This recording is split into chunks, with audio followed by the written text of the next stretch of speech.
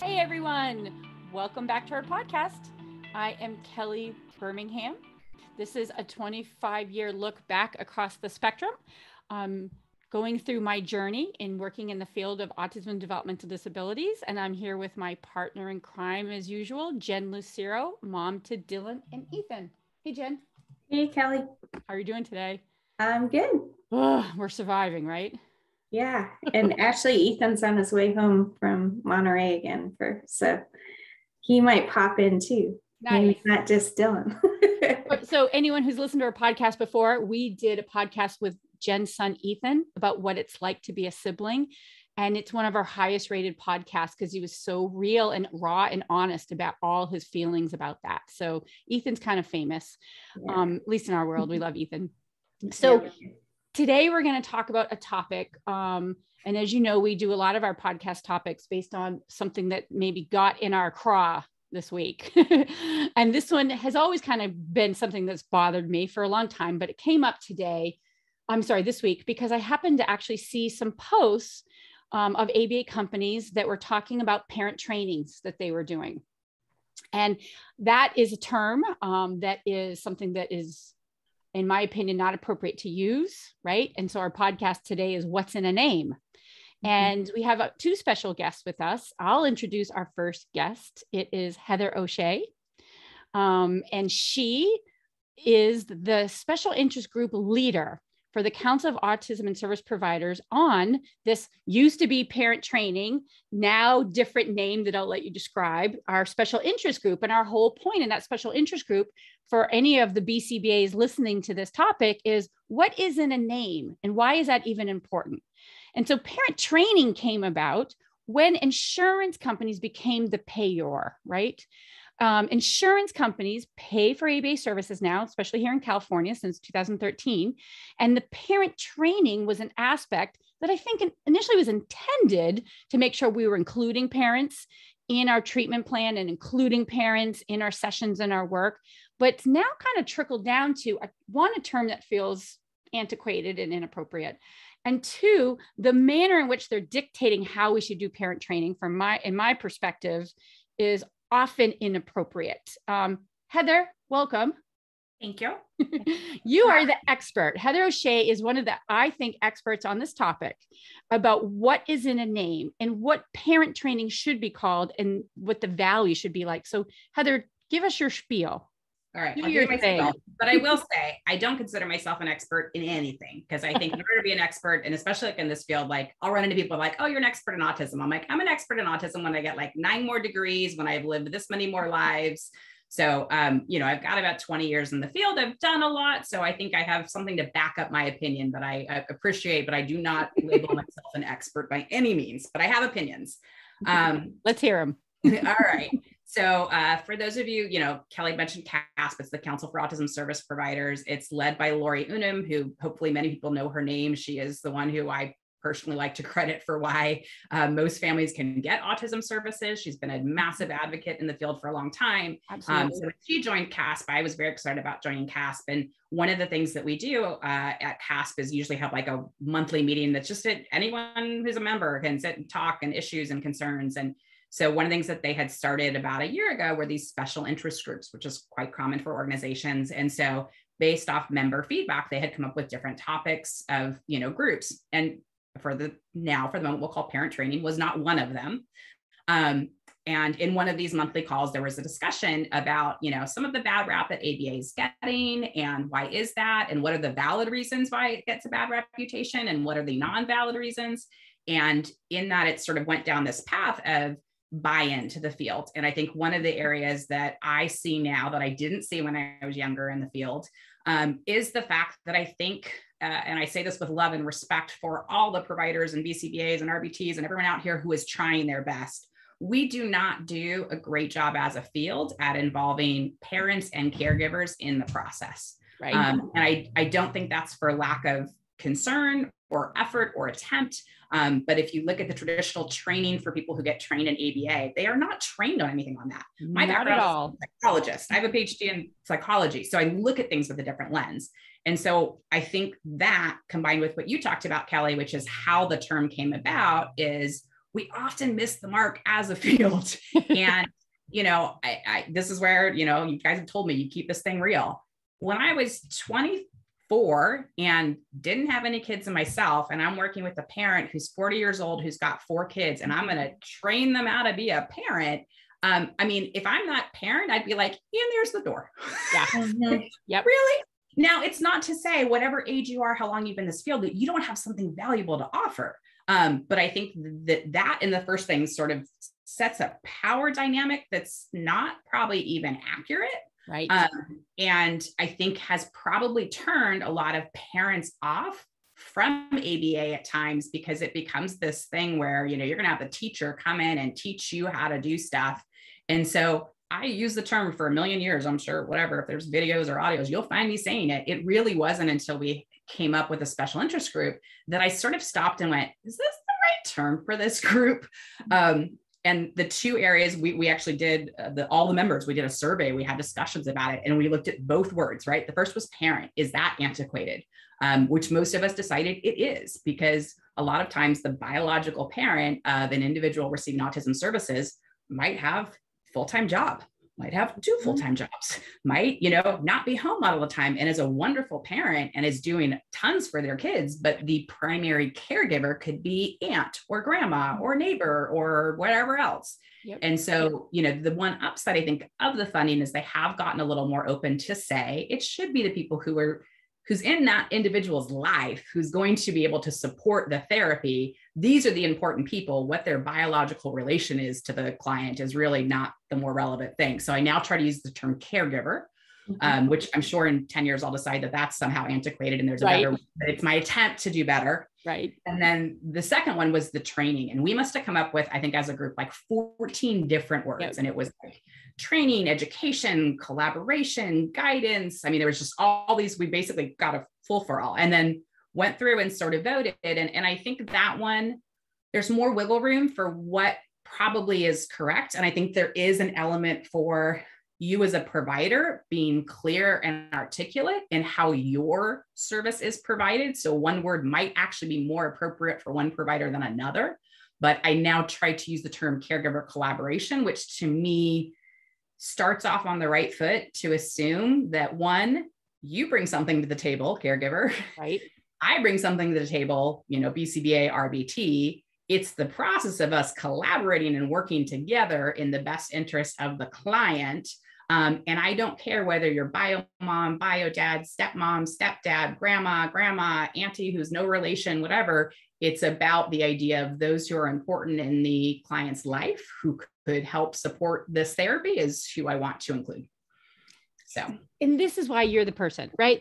You say it so beautifully, and you say what I think a lot of people feel and have thought about, but you dare to say it. And so part of this podcast is the 2 perspectives, right? It's the ABA, BCBA side of this, and then there's the parent side of it and the discussion and coming together. And so love everything you just said, Heather. It's spot on from my perspective, ABA, BCBA. All right, Jen, as the caregiver here, why don't you go ahead and introduce your guest and or your thoughts on this topic? And then you guys, caregiver perspective, let us have it. Sure.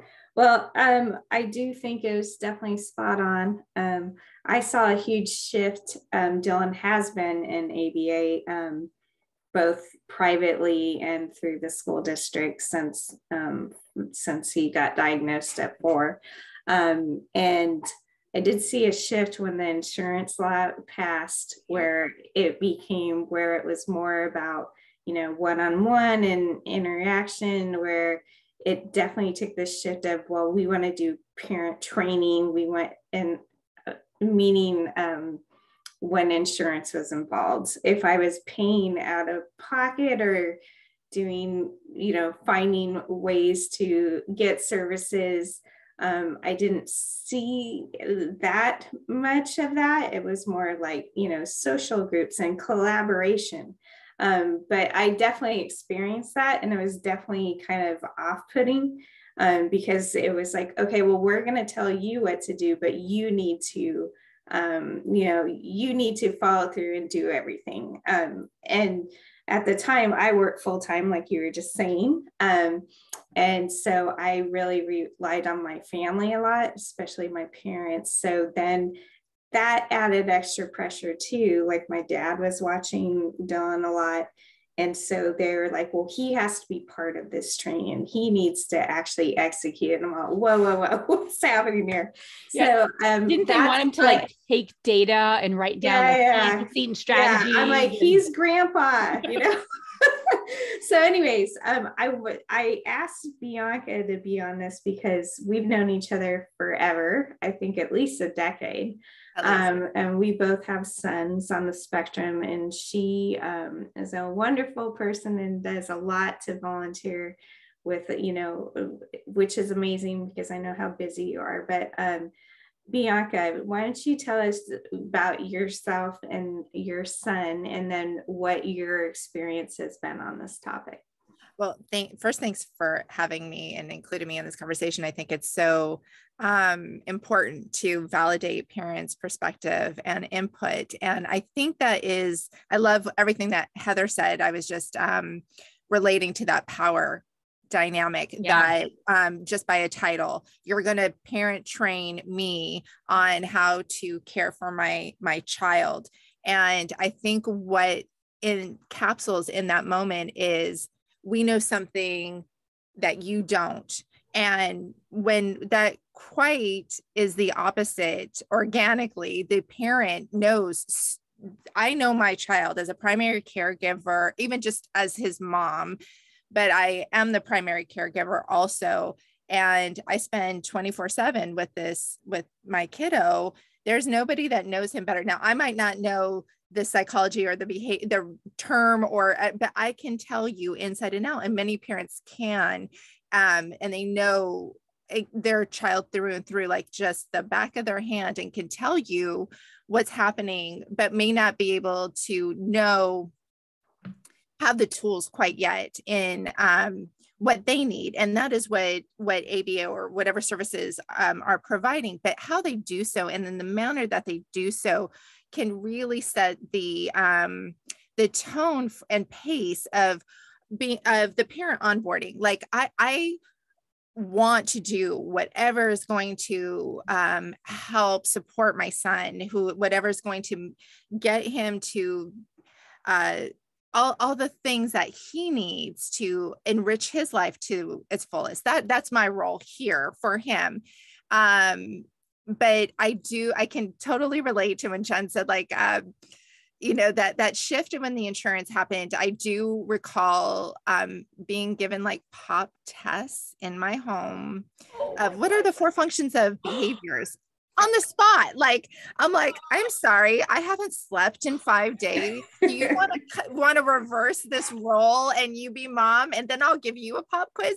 So it was it's very off-putting. And I think when you're the parent and you have a kiddo that has a significant, like I have a very impacted son with autism, and it is, there are challenges in areas that, typical parents don't foresee, and they shouldn't. So it can be immensely exhausting, just physically, emotionally. And those are the components that, if you don't have the right agency, if you don't have the right people coming into your home, if you don't have the right terms, if you don't have all of the things that are going to emotionally and physically support not just the child, but the family. And I think that's what evolved for me as a parent from the very beginning. I just was like overwhelmed and listening and trying to absorb and being like, I just want to do whatever, teach me everything. And then it kind of got to be like, okay, you're giving me a pop quiz. I haven't slept in 5 days.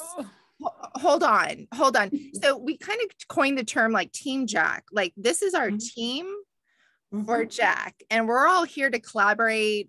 And it kind of set the climate a little bit differently. And we kind of had to like just push for that kind of environment within our home, which I think parents should do. And I wish I had more Heathers coming into my world that had the psychology behind, and understood maybe the emotional factor. Like, I had regional center on Jack's 3rd birthday. Mind you, we had speculated diagnosis at 18 months. He had services from 2 years, 3 months, but it wasn't until his 3rd birthday that we formally had an ASD diagnosis. Prior to it was PDD-NOS and blah, blah, blah, blah, blah. And so on his 3rd birthday, Regional Center called and said, oh, it's also intellectual disability, which at that point was a different term.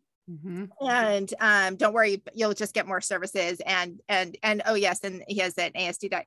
And I just remember being like, I can't even get myself off the floor. Yeah. Now, if you're going to come into my home in those moments, you have to really understand and be aware that this is much more than just coming into somebody's house and giving them tools to work with their child. This is, you're working with their everything, their heart, their soul, their most important person. And so I just would love a Heather in my world, coming in at diagnosis time in particular, because it does take a while to bend and mold and figure out who you are as a parent, to really solidify like how things are, that you are going to manage how things are going to go in your home and for your child, and that your gut instinct is really just is always come back to that has been my I know best.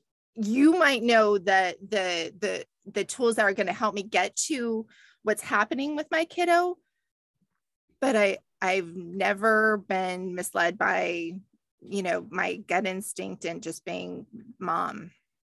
Wow. I think that, as a provider, it's interesting because, I've gotten to work with all types of families, and as they're all types of people, they're all types of parents. But I think what you said is very true. I am never going to walk in as a provider and know your child better than you. Never, ever. And I think there is an underlying minimization of the respect a parent should get for the knowledge they have about their child, because without that, I can't do my job. My whole job is based off data and information, right? Which you are the key holder to. Yes, I can go in and observe. And I think one of the challenge, hopefully not controversial, but like some parents are not accurate reporters. Some parents know their child, but they don't necessarily do the right things, or they can't accurately report. So that's where that to me is where I go to collaboration. It doesn't mean that a parent doesn't bring value to it, but there's a knowledge base maybe that the provider has that needs to get supplemented to get to that end place. And for what it's worth, you're kind of saying more Heathers. I have given quizzes. I'm one of those people. So for what it's worth. I fought against it. Sorry. Yeah. But I can tell you what happened. I can tell you why I did it, which to me, I'm always like a why person. When I did it originally is because when the insurance mandates, we'll talk about California specifically, when it first came out, we were all very nervous that if we didn't show that there was benefit and that there was compliance, that kids would lose their coverage. Yep. And so it was a big pressure of, which I half agree with and half down of how much a parent should be involved. I think if the environment outside of session, be that home, grandma's home, school, community, whatever, that does not reinforce what is done, ABA is not effective generally. So I am a huge supporter of the fact that I do want to try to get everyone on board. At the same time, how is it realistic that I'm supposed to ask a parent who's maybe a single parent of 3 kids, who's full-time, whatever, to do the same thing as a parent who has financial resources and a nanny and so forth? And so I try now to be more humanistic, to say, okay, progress is what I care about. Where are we at? How can we get better? That's the hallmark of ABA. But the same bar shouldn't be set for every parent or caregiver or so forth. But in those early days, I did that because I thought if I didn't, I couldn't justify that a parent was doing what was required and that kid could lose their services. So I created these really stupid goals of the 4 functions of behaviors. Yep. I had that in all of my programs, which now I'm such an advocate against, to go, they're not BCBAs, they're parents. Yep. That's a wrong goal. The idea that they can identify, even just putting it in more normal language, which is part of a BCBA, our ethics, that a parent can understand why a child engaged in a behavior and the best strategy to reduce it. That is in ABA nomenclature functions, but in real normal people language, that can actually mean something to grandma or aunt or babysitter or whoever else. So for what it's worth, it's been years of lessons of learning where I look back at a lot of things I did and I cringe. Yeah. I'm glad I have the knowledge I have now. And that's why I'm thrilled to go on something like this, because I want to educate the newer group coming through that doesn't have that ability to look back and go, what was I doing? I know. And I think, if there's comments I'll make on that. And then I want the caregivers to talk more. But I can tell you from my perspective, when this first happened in 2013, I, from the beginning, wrote goals and attached the parent to the individual child goals, right? And an insurance company that shall not be named, but starts with an M and has a person who's high up in the company who blocks me and doesn't like me at all. And I have gone to battle over this, to the point where I was worried my families were actually going to lose their coverage because we were battling so much that I was afraid that it was going to be taken out, and it didn't. And I can't prove that, but it became worrisome because the backlash that I got from several insurance companies, and this is 2014, where I would not write parent goals. I would say, no, if a child has a goal to, increase a new skill or decrease some kind of challenging problem behavior, that's the goal. The parent is attached to that goal. I'm not going to write a separate parent goal. The parent should be part of solving that goal, of solving and being a part of that skill acquisition or behavior reduction. And so I think as practitioners, and we have a young field, right, Heather, over 50% of our field has only been certified in the last few years. I think under 3 years or under is like 50. Yeah. And so it's a super young field, and this is not part of any of their training at all, right? And so it has to come from supervision and the experience they get through their supervision hours. So to me, I feel like that's the group we need to sort of like be massaging and niching, are these current BCBAs that are providing the supervision. How are we going to get this message out to them that the child goals are the parent goals? Well, and also, I mean, Kelly, just real quick to it, the way we are trained, and I think very appropriately so, to write goals for the clients we serve is very measurable, has a percentage, right. And that's a good thing. But then I think they have a hard time translating, why wouldn't you do that same type of goal with a parent or caregiver? And to me, there's a very good reason not to, and do something very different, but it's very anti what they're doing every day. Yes. So I mean, really, to any of the BCBAs out there, don't think, don't quit the field when you're like, oh my God, I do this. There's right. a reason why you've been trained to sort of do things wrong, but there is hope that you can do things right. That was perfectly said. Much better. I definitely think that I saw a shift because I had some of the same providers pre-insurance, and then when it was being covered by the regional center, and then the same provider, and once insurance was involved. What I found wild about it as a parent was it seemed like the insurance was actually driving and deciding what all of a sudden Dylan's goals should be, and who should be providing the actual interaction and whatnot. I like and I totally agree with Bianca. I mean, we've always I also have the team mentality of we call Dylan Big D, so yep. Team Big D.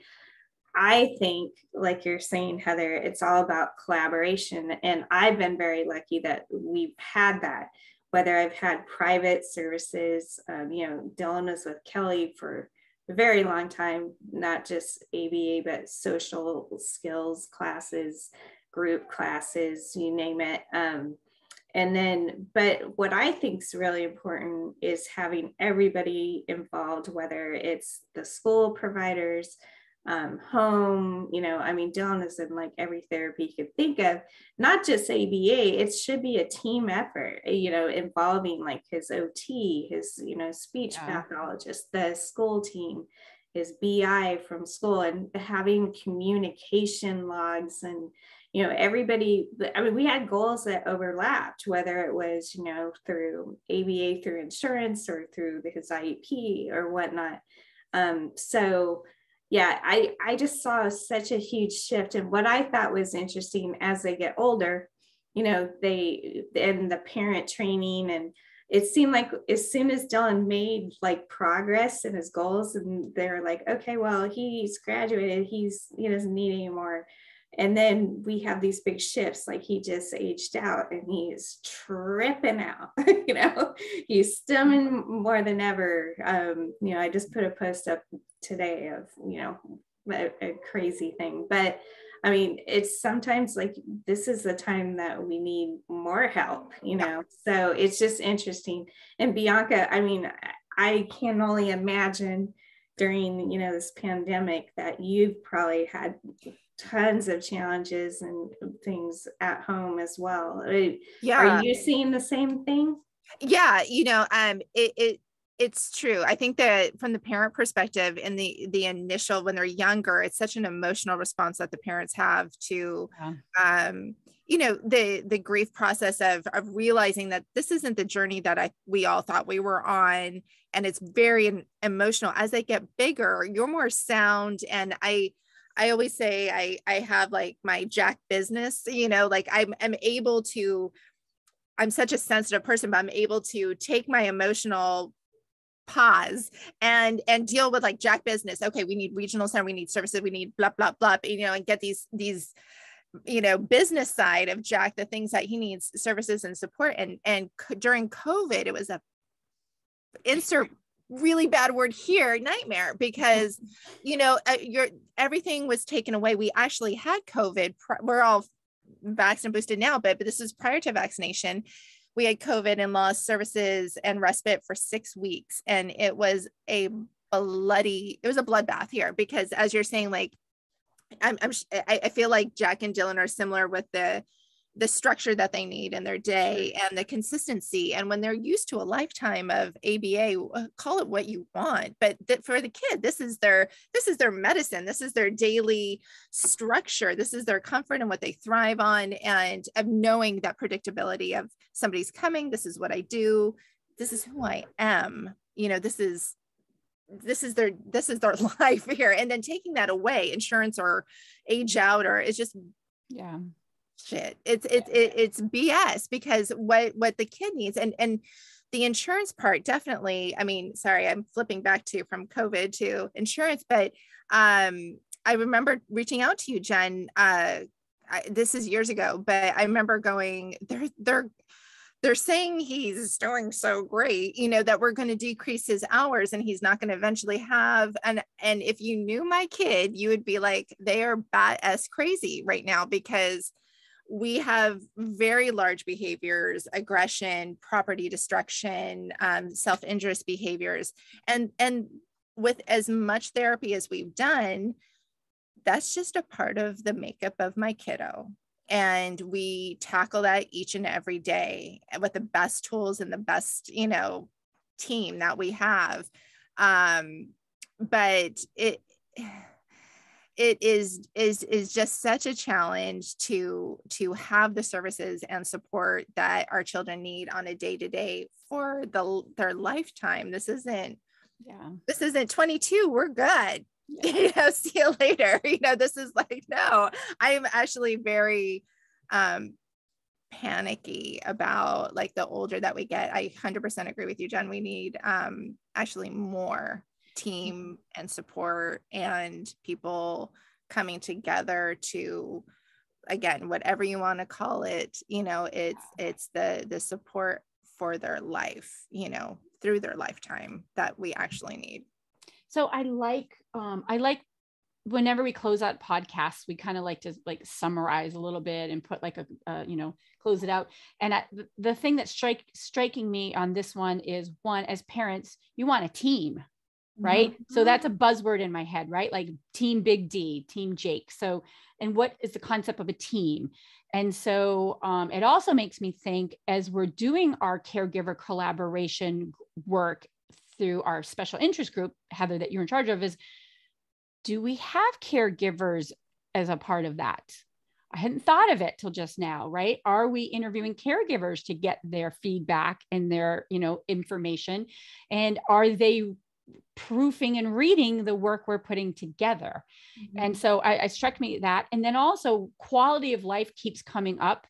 Mm-hmm. And I feel like this is another, so adult over 22 services, we clearly have to do another podcast on. And then the other one is sort of what quality of life means. And that goes to this caregiver collaboration concept, in that if we are truly collaborating with family members, then what we should be doing is saying, what is important for you right now? Right, Heather, like what right now can I be helping you with? And those are going to be the child and parent training quote goals. And that's going to change as the kids get older. You know? 1000% agree with you. Those are the two team and two topics that I would, and sorry, in closing, I don't mean to jump in here, but I would say parents, you have more power than you think. Yeah. And don't be afraid to set the tone for your home environment services. I have a very close relationship rapport with my ABA therapist because he's seen me fall apart at my worst. And it is a day-to-day. This is what we're working on today, right now, very present, very in the moment. And it is about quality of life, but not just for Jack, it's for our home and everyone that lives in it. You know, I can't wait to listen to Ethan's sibling podcast because I missed that one. And I have a, 17-year-old that can wholeheartedly, like we involve Team Jack. It's everybody, because the support I need is just as crucial, especially in certain moments. So I love your summary of your two topics that are spot on. And if I could throw in one last piece, I think to the providers that relates to it is it's not a one size fits all. So if you as a provider are putting every parent goal is the same, that's your cue. You got to do something different. If you are expecting the same level of participation of every parent or caregiver, we don't do that with our clients' programs. Our clients' programs all look different because we understand there's the idea of, and that's what we're trying to work on in this special interest group a little bit, is take the same training and knowledge. There's a baseline. There is a what's important. So then you determine your goals, and then we do it incrementally. And so I think if you haven't applied that same logic when you're working with parents and caregivers and you have your set, here's my 80% quiz or my 4 functions of behavior, or if the parent's not in a session 50% of the time, then we're discontinuing type of thing. Right.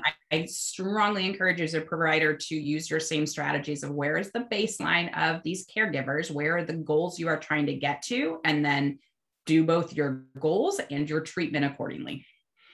Perfectly said. Awesome. Yeah. Thanks, you guys.